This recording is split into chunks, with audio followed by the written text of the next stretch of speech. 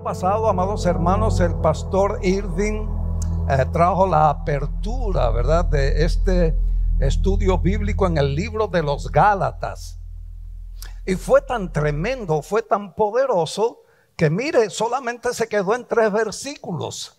Y todo el servicio, ¿verdad?, lo basó en esos 3 versículos, porque tienen un mensaje tremendo para nuestras vidas y para cada uno de nuestros corazones. Cuando nosotros, hermanos, nos metemos en la santa y bendita palabra de Dios, cuando comenzamos a escudriñar, como el Señor dice que escudriñemos las escrituras, cuando comenzamos a meternos allí adentro, hermanos, comenzamos a sacar tesoros increíbles, bendiciones, cosas que están encerradas allí en la santa y bendita palabra de Dios. Y muchas veces nosotros por negligencia, nosotros quizás por leer muy rapidito, porque andamos apurados o andamos cansados, o en fin, sea cual sea la razón, no nos damos cuenta, no descubrimos que está allí. Pero cuando nos metemos y comenzamos a buscar, pidiéndole al Espíritu Santo que nos dé sabiduría y que nos revele lo que allí está escrito,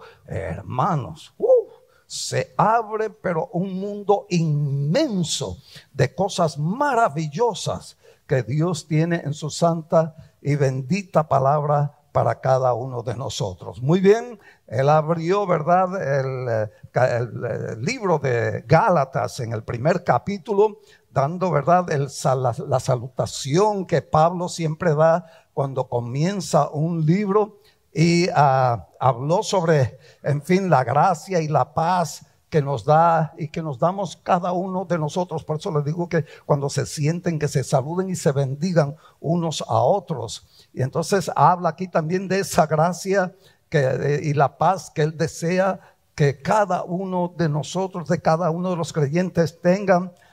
Y esa paz y esa gracia que venga pues de parte del Padre y de nuestro Señor Jesucristo, el cual se dio a sí mismo por nuestros pecados para librarnos. Ese está en el último versículo que él leyó, el versículo 3. Dice: gracia y paz sean a vosotros de Dios y el Padre de nuestro Señor Jesucristo, el cual se dio a sí mismo por nuestros pecados, para librarnos del presente siglo malo.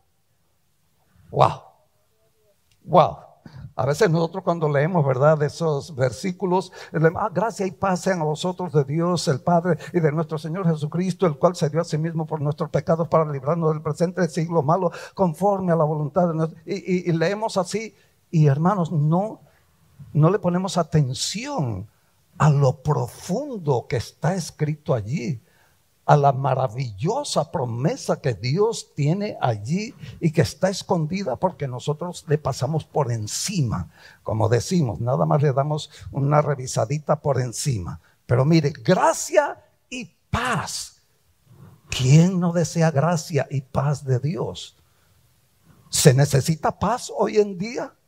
Hermano, mire cómo está el mundo, mire lo que está pasando allá en Ucrania, mire lo que está pasando en África, mire lo que está pasando en el mundo. Ay, Dios mío, se necesita paz. Nosotros deseamos la gracia de Dios y la paz.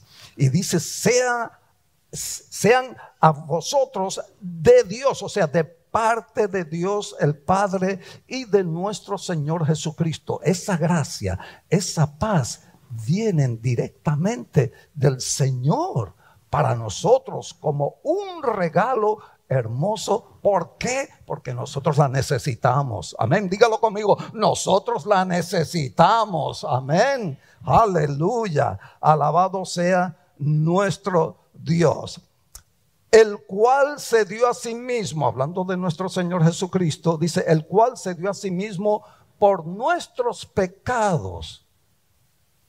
¿Para qué? ¿Cuál es el propósito de que Él se haya dado a sí mismo por nuestros pecados? Para librarnos del presente siglo malo.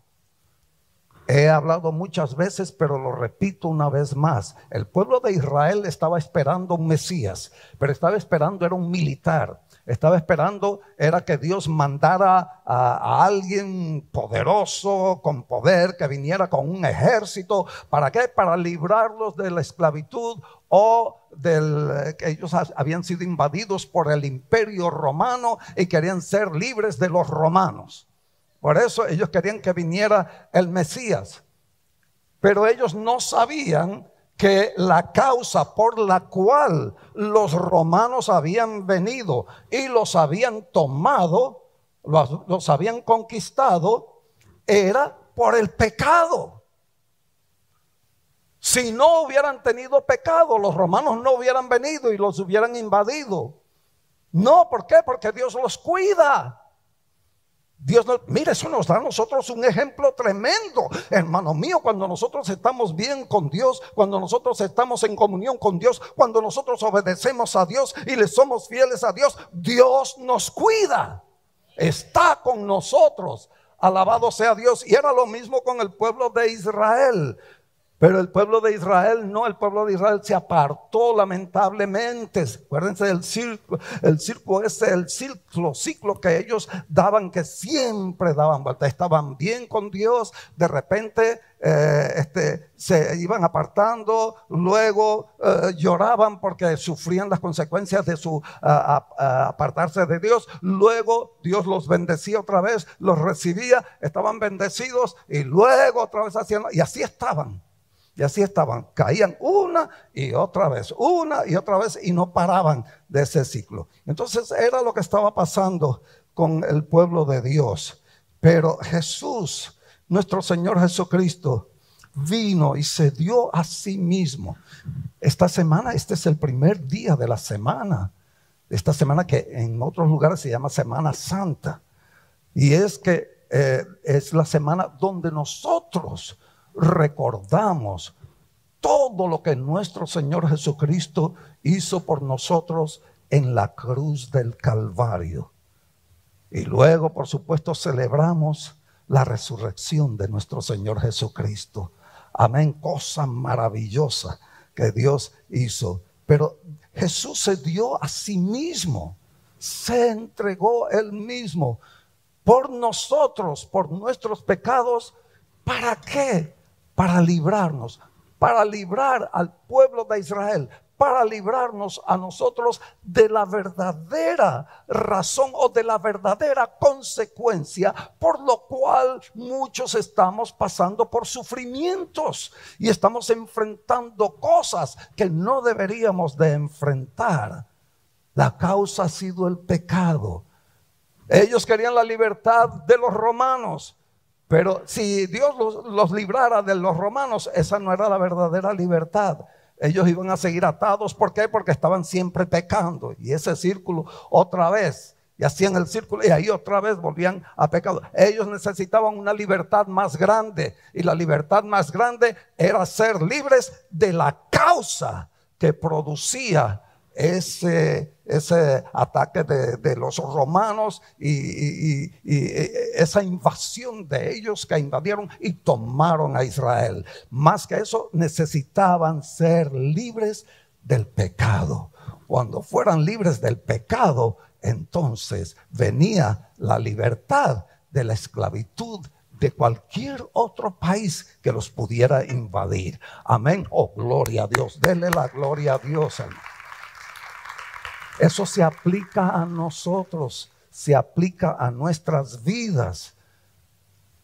Y eso nos hace razonar y nos hace pensar, entonces si yo estoy en pecado y si yo estoy ofendiendo a Dios, entonces pueden venir cosas malas a mí. Sí, la raíz de todos los males en el mundo es el pecado.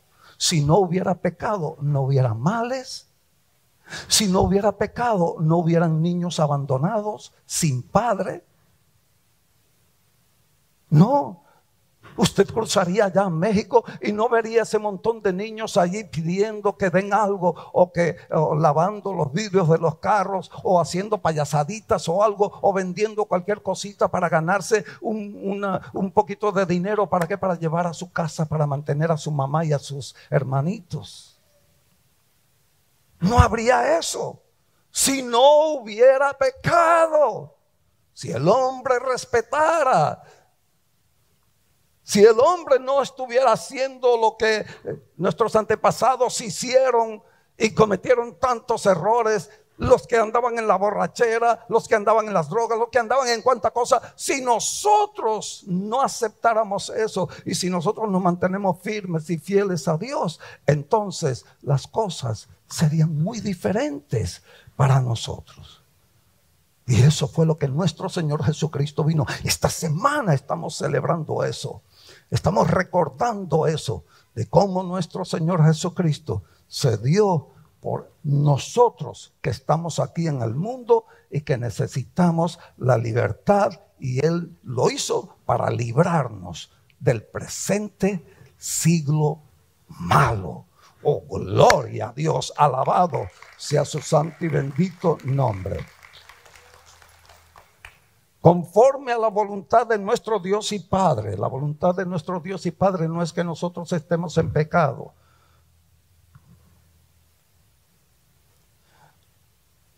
La voluntad de nuestro Dios no es que nosotros estemos sufriendo. La voluntad de Dios no es que nosotros estemos pasando por enfermedades. La voluntad de Dios no es que nosotros estemos pasando por situaciones difíciles. No, esa no es la voluntad de Dios. La voluntad de Dios es que nosotros vivamos bien, que nosotros seamos felices, que nosotros tengamos a nuestras familias, que nosotros disfrutemos a nuestras familias, que disfrutemos la familia de nuestro hermano, que disfrutemos la familia de nuestro vecino, que haya esa armonía y que nos cuidemos unos a otros, nos respetemos unos a otros. ¿Para qué? Para que todo vaya bien. Y esa es la voluntad de Dios. Dios no quiere que haya el mal. Este siglo malo no lo puso Dios. Este siglo malo es malo lamentablemente debido al pecado. A que la gente está en el pecado y siguen el pecado y siguen haciendo el pecado. Y claro, ¿qué puede dar? La Biblia dice que un árbol bueno no puede dar mal fruto. Pero dice un árbol malo no puede dar buen fruto. Entonces, si el mundo anda mal, ¿cómo van a obtener cosas buenas? No puede ser. Entonces hay que hacer cosas buenas. ¿Para qué? Para obtener buen fruto, cosas buenas. Oh, alabado sea el Señor. Ustedes no están por casualidad en este día aquí en la casa de Dios. Esto no lo consiguen por ahí en la calle. Esto es pan de vida que Dios nos está dando. Son enseñanzas tremendas que Dios nos está dando. Aleluya. Y continúa diciendo la santa y bendita palabra de Dios, conforme a la voluntad de nuestro Dios. La voluntad de que todos estemos bien. A quien sea la gloria por los siglos de los siglos. Amén. Ahora bien, los Gálatas. Pablo tuvo que mandar esta carta a los Gálatas, tuvo que hablar con ellos, porque los Gálatas habían sido establecidos, la iglesia de los Gálatas había sido establecida, eran varias iglesias, porque Galacia, que allí se llama los Gálatas, son los de Galacia, era una provincia. Y entonces era muy grande. Y Pablo sembró varias iglesias allí en la provincia de Galacia. Y entonces en ese lugar Pablo habla a todos los que viven en esa provincia y les escribe. Y mire lo que sucedió. ¿Qué les escribe él? Le dice: estoy maravillado de que tan pronto os hayáis alejado del que os llamó por la gracia de Cristo para seguir un evangelio diferente. Pablo estaba asombrado y dice: Dios mío, ¿qué está pasando con ustedes, Gálatas? Ustedes han sido bendecidos Dios los ha bendecido. Ustedes han comenzado una iglesia hermosa, o han comenzado iglesias hermosas donde han tenido la experiencia de conocer a Dios, de aceptar a Cristo como su Salvador personal y de tener al Espíritu Santo que los guía y los bendice. Y ahora resulta que ustedes se nos están desviando. ¿Cómo es posible eso? Y Pablo les dice: estoy maravillado de que tan pronto os hayáis alejado del que os llamó por la gracia de Cristo para seguir un evangelio diferente. ¿De dónde salió ese otro evangelio? ¿Acaso está Dios dividido? ¿Acaso Dios cometió un error y dijo: ay, me equivoqué? No, este no es el verdadero evangelio. ¿Hay otro evangelio? No, ¿de dónde sacaron ustedes? Le está diciendo Pablo. Otro evangelio. ¿Quién les dijo que hay otro evangelio? ¿De dónde salió ese otro evangelio? Y en el verso 7 lo dice: no que haya otro, porque no hay otro evangelio. No, dice, sino que hay algunos que os perturban y quieren pervertir el evangelio de Cristo. Hay personas que lamentablemente quieren pervertirlos, están enseñándoles cosas y les están diciendo cosas, y lamentablemente ustedes les están creyendo. ¿Por qué le creen a esas personas que les están enseñando otra cosa que no es lo que ustedes aprendieron del evangelio? ¿Sucede eso hoy en día? ¿Sucede eso hoy en día? ¿Cuántas personas nos llegan a la casa a veces y nos tocan a la puerta y qué traen? Traen otra enseñanza, traen otras cosas, otra religión. ¿Qué hacemos? ¿Los aceptamos? ¿Aceptamos lo que ellos nos enseñan? Y esto es lo que Pablo está diciendo. No. Dice: tan pronto os hayáis alejado del que os llamó por la gracia de Cristo para seguir un evangelio diferente.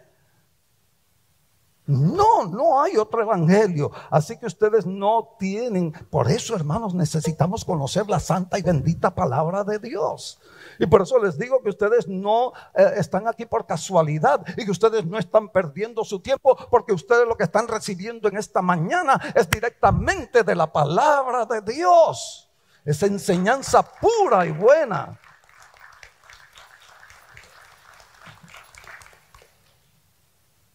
Y hay personas que lamentablemente pervierten el evangelio. Hay personas que van a llegar a su casa y van a tocar a su puerta, y luego van a comenzar a decirle cosas acerca de su religión. Y cuando usted le dice: no, pero yo soy cristiano evangélico.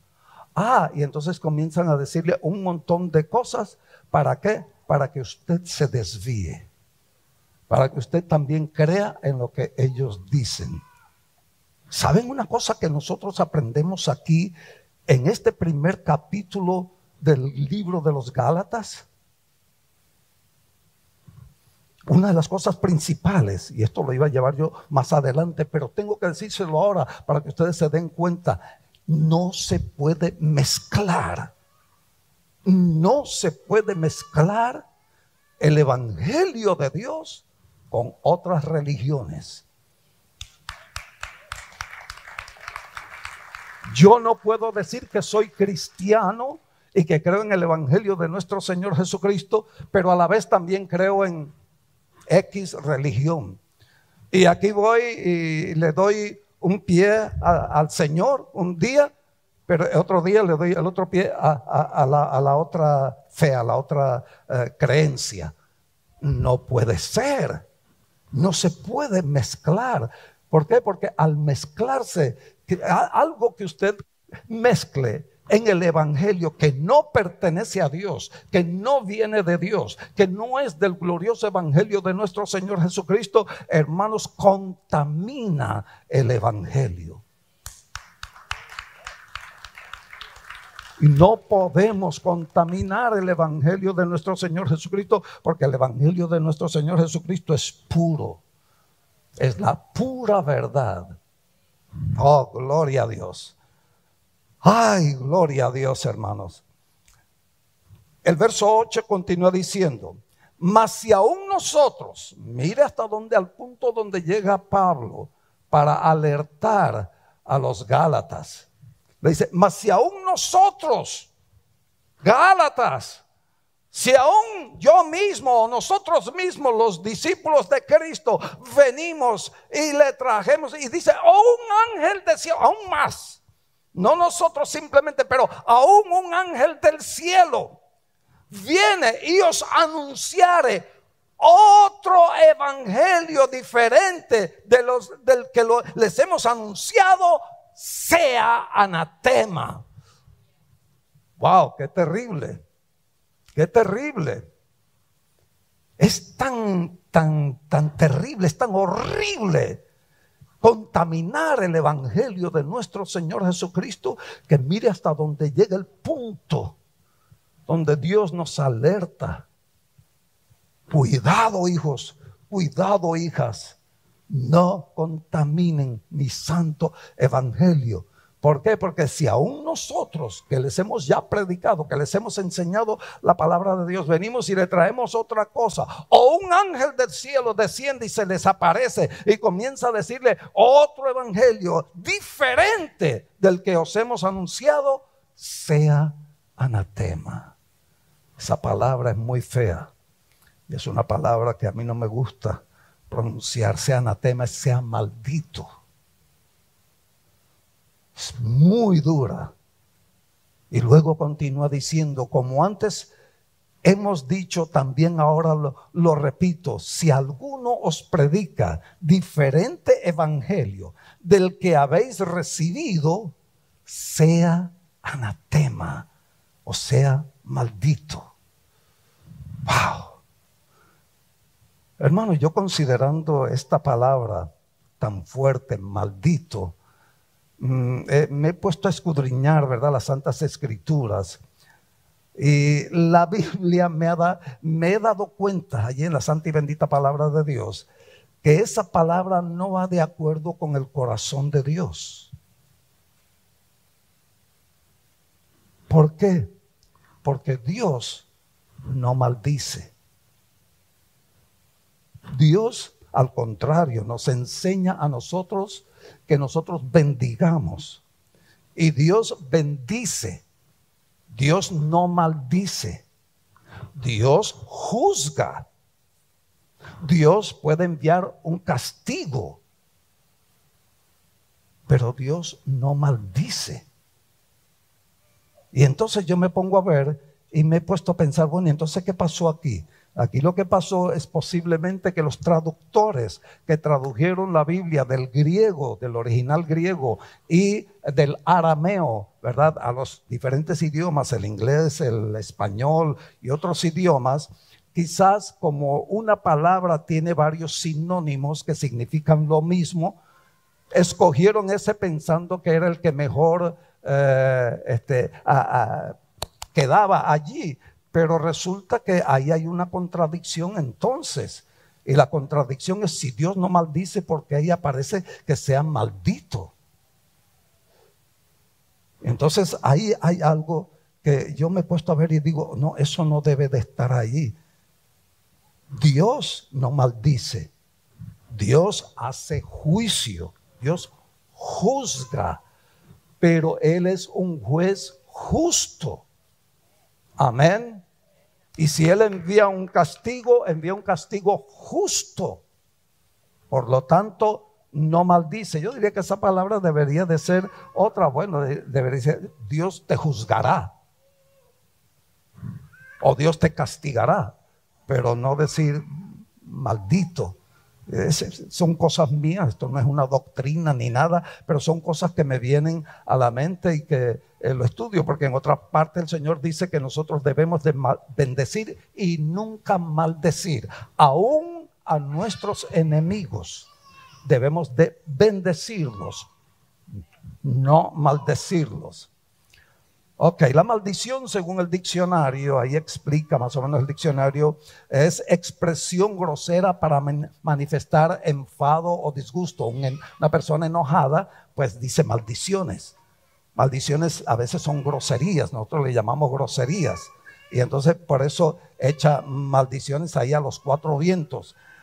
Otra parte dice también que es la expresión del deseo que le ocurra a alguien un daño o un mal, una maldición. Entonces se le da a una persona, ¿para qué? Para que le ocurra, para que le suceda un mal o le suceda o le haga daño o algo.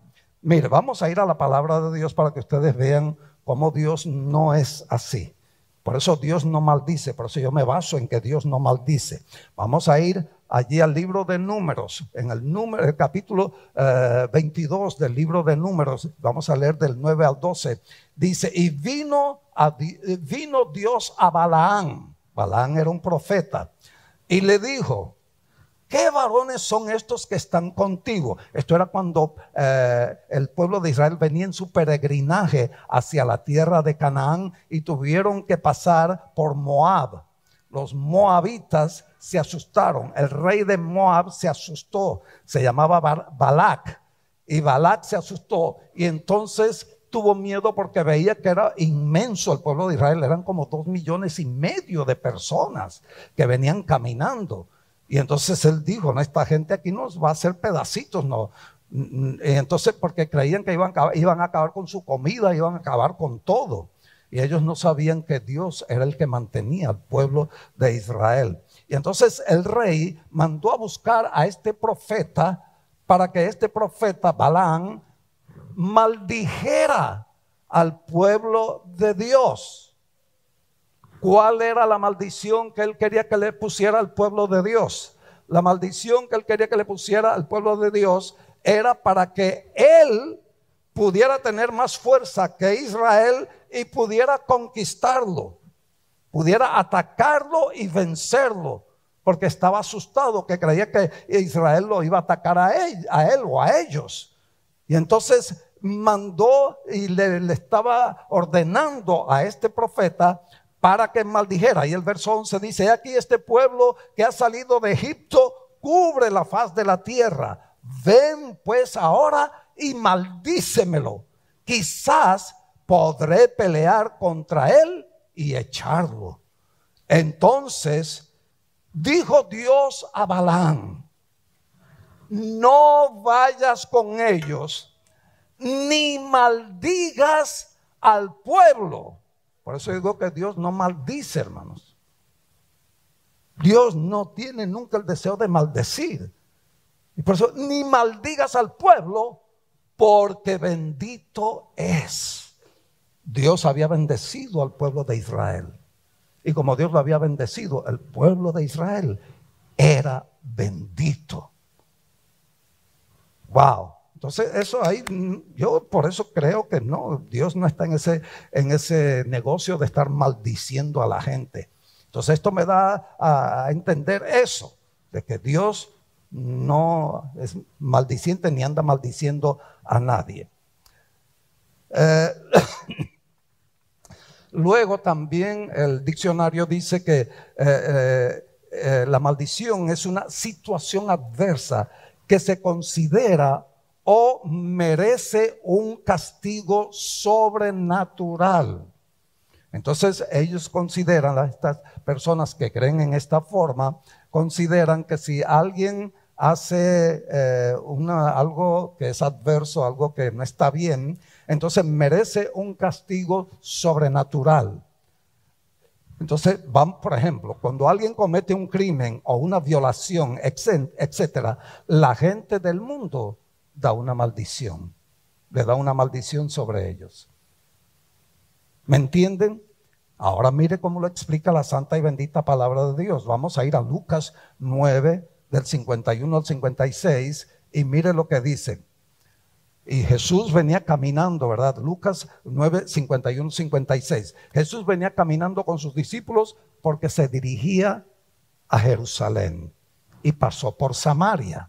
Y mire lo que dice, cuando se cumplió el tiempo, verso 51, cuando se cumplió el tiempo en que él había de ser recibido arriba.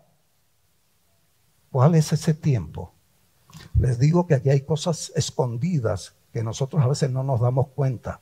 Cuando se cumplió el tiempo en que él había de ser recibido arriba, o sea, cuando se estaba cumpliendo el tiempo que ya Jesús debía de ser entregado allá en Jerusalén y llevado al Calvario y luego morir y luego resucitar y subir al cielo.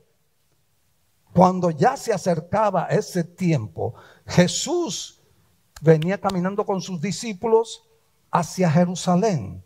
O sea, él afirmó su rostro para ir a Jerusalén. Y venía. Y cuando él venía pasando, ¿verdad? Por allí, por Samaria, ¿cuál era el propósito también? Que él venía para Jerusalén. El propósito era dar su vida por el mundo en la cruz del Calvario. Él iba a dar su vida. ¿Para qué? Para que todo el mundo fuera libre de la esclavitud del pecado. Gloria a Dios, alabado sea Dios. En el verso 52 dice, y envió mensajeros delante de él.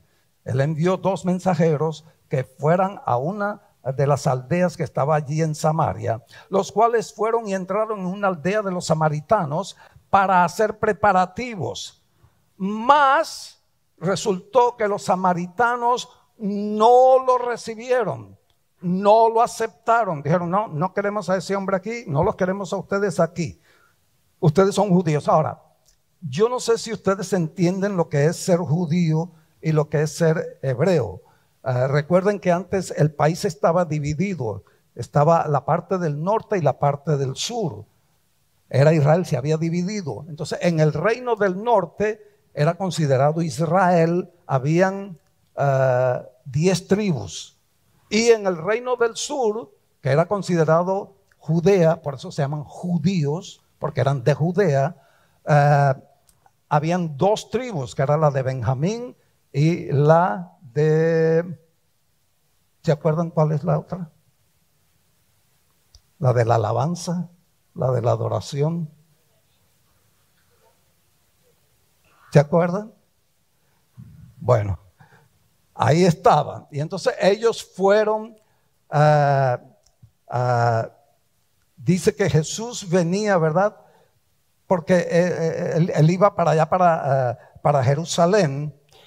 Y entonces él envió a estos 2 hombres para que fueran. Los de allá de Samaria no lo aceptaron. ¿Por qué? Porque él iba hacia Jerusalén. Y como iba hacia Jerusalén, entonces ellos no estaban de acuerdo. Samaria había sido la capital del reino del norte. Y por eso, como era la capital del reino del norte, ellos se consideraban que eran los mejores. ¿Se acuerdan la samaritana cuando tuvo el encuentro con nuestro Señor Jesucristo? ¿Qué fue la conversación que tuvo con nuestro Señor Jesucristo?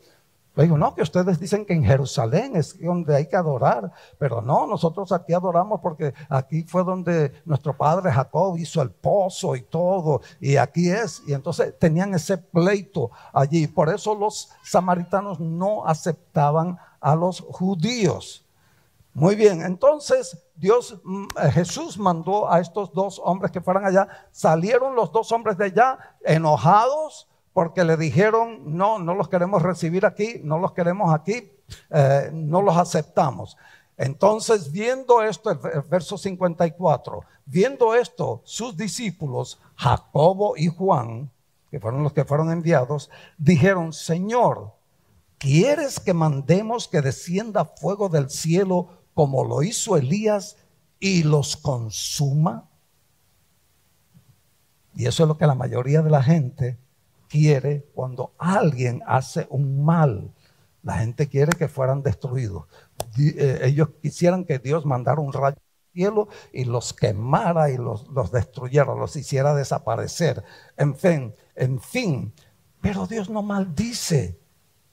Dios no quiere la destrucción del hombre. Dios quiere la destrucción del pecado en el hombre. Si el pecado se destruye en el hombre, entonces todo va a ser diferente, pero Dios no quiere la destrucción del hombre. Y entonces quiere que nosotros oremos y venga ese fuego del cielo y los consuma y los haga desaparecer, porque es lo que se merecen. Mira, no te quieren recibir allí. Verso 55, entonces volviéndose Él, nuestro Señor Jesucristo, y hablando con ellos, los reprendió, los regañó, hermanos, los reprendió, diciendo: vosotros no sabéis de qué espíritu sois. Ustedes no saben qué espíritu tienen. ¿Acaso que eso es lo que yo les he enseñado a ustedes? ¿Acaso que eso es lo que el Espíritu Santo le inspira a ustedes para hacer, destruir a esta gente así simplemente porque no me aceptan ahí en ese lugar? No, porque el Hijo del Hombre, continúa diciendo nuestro Señor Jesucristo, vosotros no sabéis de qué espíritu sois, porque el Hijo del Hombre no ha venido para perder las almas de los hombres, sino para salvarlas. Amén.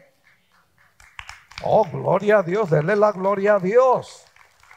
Dios quiere la salvación del hombre, Dios quiere la salvación del mundo. Dios no quiere la destrucción del mundo. Yo siempre pongo el ejemplo de Saulo de Tarso. Saulo de Tarso era un hombre tan malo, persiguiendo a los cristianos, llevándolos a las cárceles, matándolos a pedradas. Dios mío, era un hombre malo. ¿Cuántos de los cristianos quizás allí desearían que viniera un rayo del cielo y lo destruyera? Porque era un hombre muy malo. Sin embargo, cuando cayó en las manos de Dios, ¿qué fue lo que Dios hizo con Saulo? Dios lo transformó, lo cambió. ¿Qué hizo? Hizo que muriera el Saulo y que naciera un Pablo. Amén de él. Oh, gloria a Dios, muy diferente. Saulo el perseguidor, el destructor, el malvado, el que llevaba a la cárcel, y luego Pablo, el que creyó en nuestro Señor Jesucristo y comenzó a predicar el evangelio, su glorioso evangelio al mundo entero. Y es Pablo el que nos está hablando aquí, imagínense. Entonces, yo no he venido, ¿verdad?, para perder las almas de los hombres, sino para salvarlas. Y se fueron a otra aldea. La enseñanza que el Señor nos da sobre este asunto se encuentra en Romanos 12, 14 al 21. Allí en Romanos 12, 14 al 21 nos explica lo que Dios está haciendo y cómo Dios no quiere que el hombre sea destruido, ni Dios está maldiciendo al hombre. Mire lo que dice Romanos 12 y vamos a comenzar con el verso 14. Dice: bendecid a los que os persiguen, bendecid y no maldigáis. Lo dice Dios. Bendigan, no maldigan. Yo no les estoy enseñando a que lancen maldiciones. No, yo les estoy enseñando que ustedes bendigan. Gozaos con los que se gozan, llorad con los que lloran, unánimes entre vosotros, no altivos, sino asociándoos con los humildes. No seáis sabios en vuestra propia opinión. Cuidado, porque ahí es donde el hombre cae y comete errores, porque se cree que sabe todas las cosas y comienza a hacer cosas que no van de acuerdo con la enseñanza de Dios. No seáis sabios en vuestra propia opinión. No paguéis a nadie mal por mal. Dios mío, qué tremenda enseñanza. ¿Cuántos de nosotros nos hubiéramos evitado muchos problemas si nosotros hubiésemos entendido esto y no hubiésemos pagado mal por mal? ¿Por qué? Porque en el mundo se dice: tú me la hiciste, tú me la pagas. ¿Y qué pasa con eso? Cuando eso sucede, hermanos, nunca se termina el pleito. El pleito se hace más grande y nunca termina. No, Dios no quiere eso.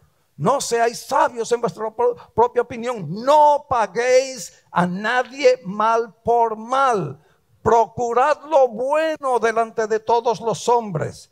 Si es posible, en cuanto dependa de vosotros, estad en paz con todos los hombres. Busquen la paz. Mi paz os doy, mi paz os dejo. No como el mundo la da, yo os la doy, dice el Señor.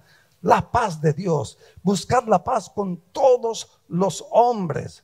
No os venguéis vosotros mismos, amados míos, sino dejad lugar a la ira de Dios, porque escrito está: mía es la venganza, yo pagaré, dice el Señor. Y es lo mismo. Cuánta gente ahorita tienen problemas con familias, tienen problemas con vecinos y con cuánta cosa. ¿Por qué? Porque cuando el vecino le hizo algo malo, en vez de hacerle un bien, lo que hicieron fue que se vengaron. Y al vengarse, ¿qué pasó? Ahí está el problema. Y el problema entonces no se queda entre dos personas nada más que fueron los que causaron el problema, sino que se convierte a las familias, se escurre, se va hacia las familias, se extiende hacia las familias. La familia del que hizo el mal y la familia del que se vengó. Y ay, Dios mío, qué problemas hay en el mundo. Y luego el Señor nos da el consejo.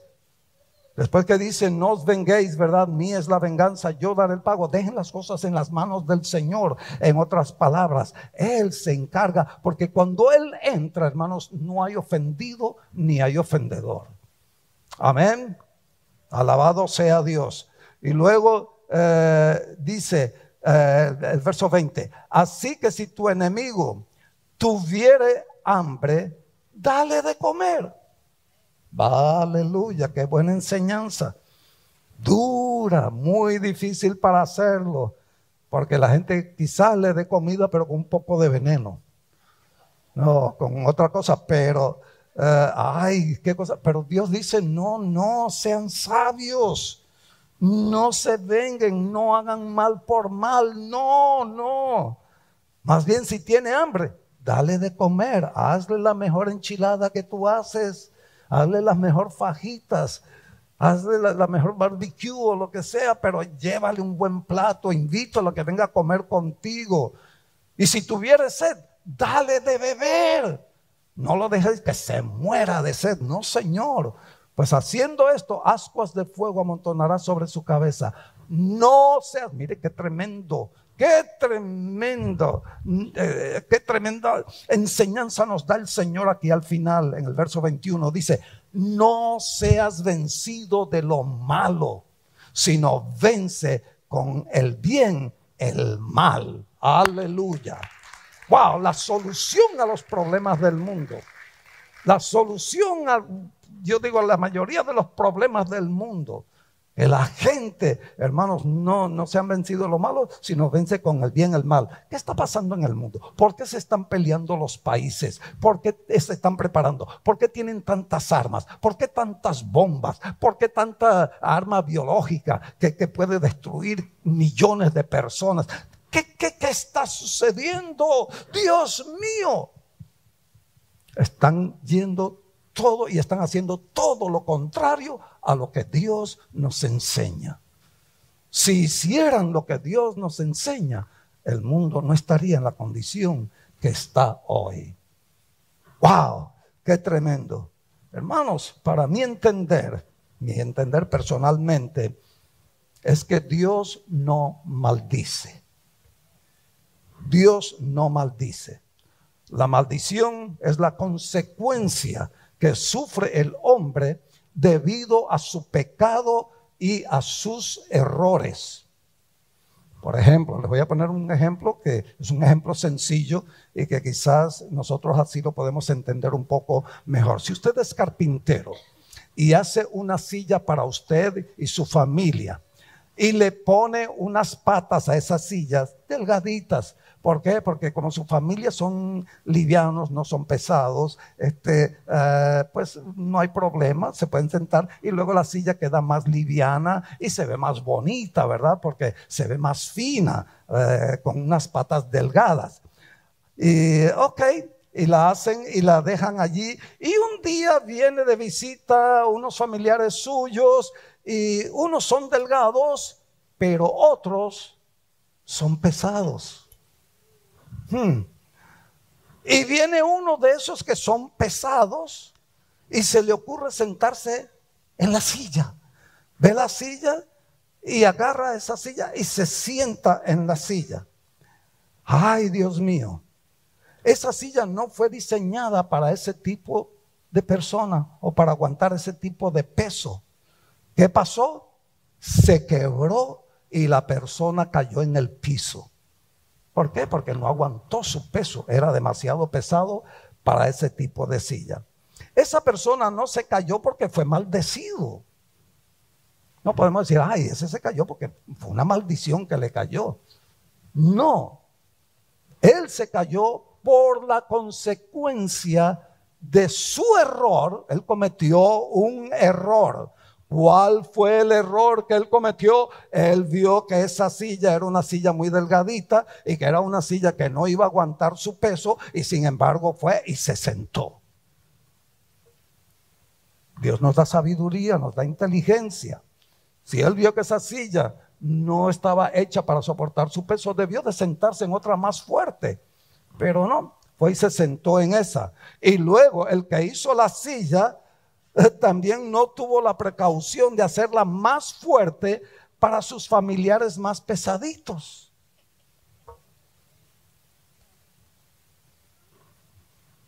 Entonces, ¿qué fue? ¿Fue una maldición? No, no fue una maldición. ¿Qué pasó? Fue el error que cometieron los dos, porque los dos cometieron errores. Y al cometer esos errores hubo consecuencias. ¿Cuál fue la consecuencia? La silla, la pobre silla que le costó tanto tiempo hacerla y tan delicado y hacerla tan bonita para que quedara tan bonita, se quebró.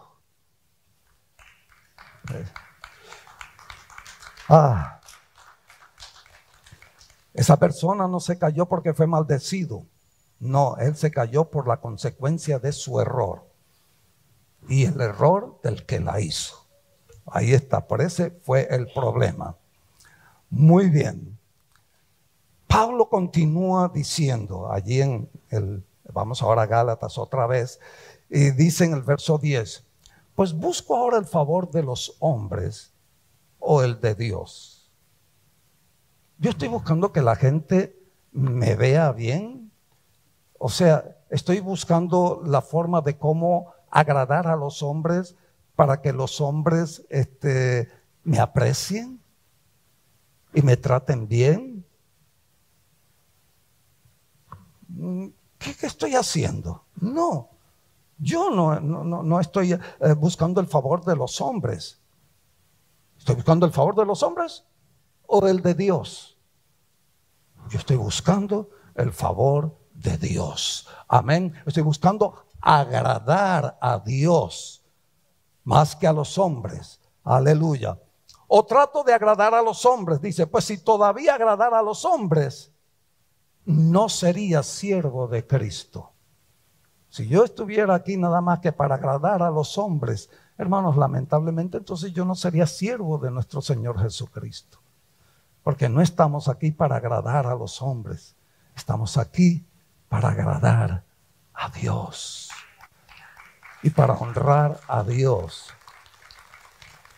Nuestro Señor Jesucristo vino a este mundo para cumplir, ¿verdad?, con un propósito, y el propósito fue no cumplir el deseo de los hombres, sino que Él vino a cumplir la voluntad de su Padre Celestial. Amén. Él vino a agradar al Padre Celestial. Gloria a Dios. Aleluya. Él vino a cumplir esa voluntad. Alabado sea el Señor, y qué bueno que vino a cumplir la voluntad del Padre Celestial, porque la voluntad del Padre Celestial es que todos seamos salvos. Gloria a Dios.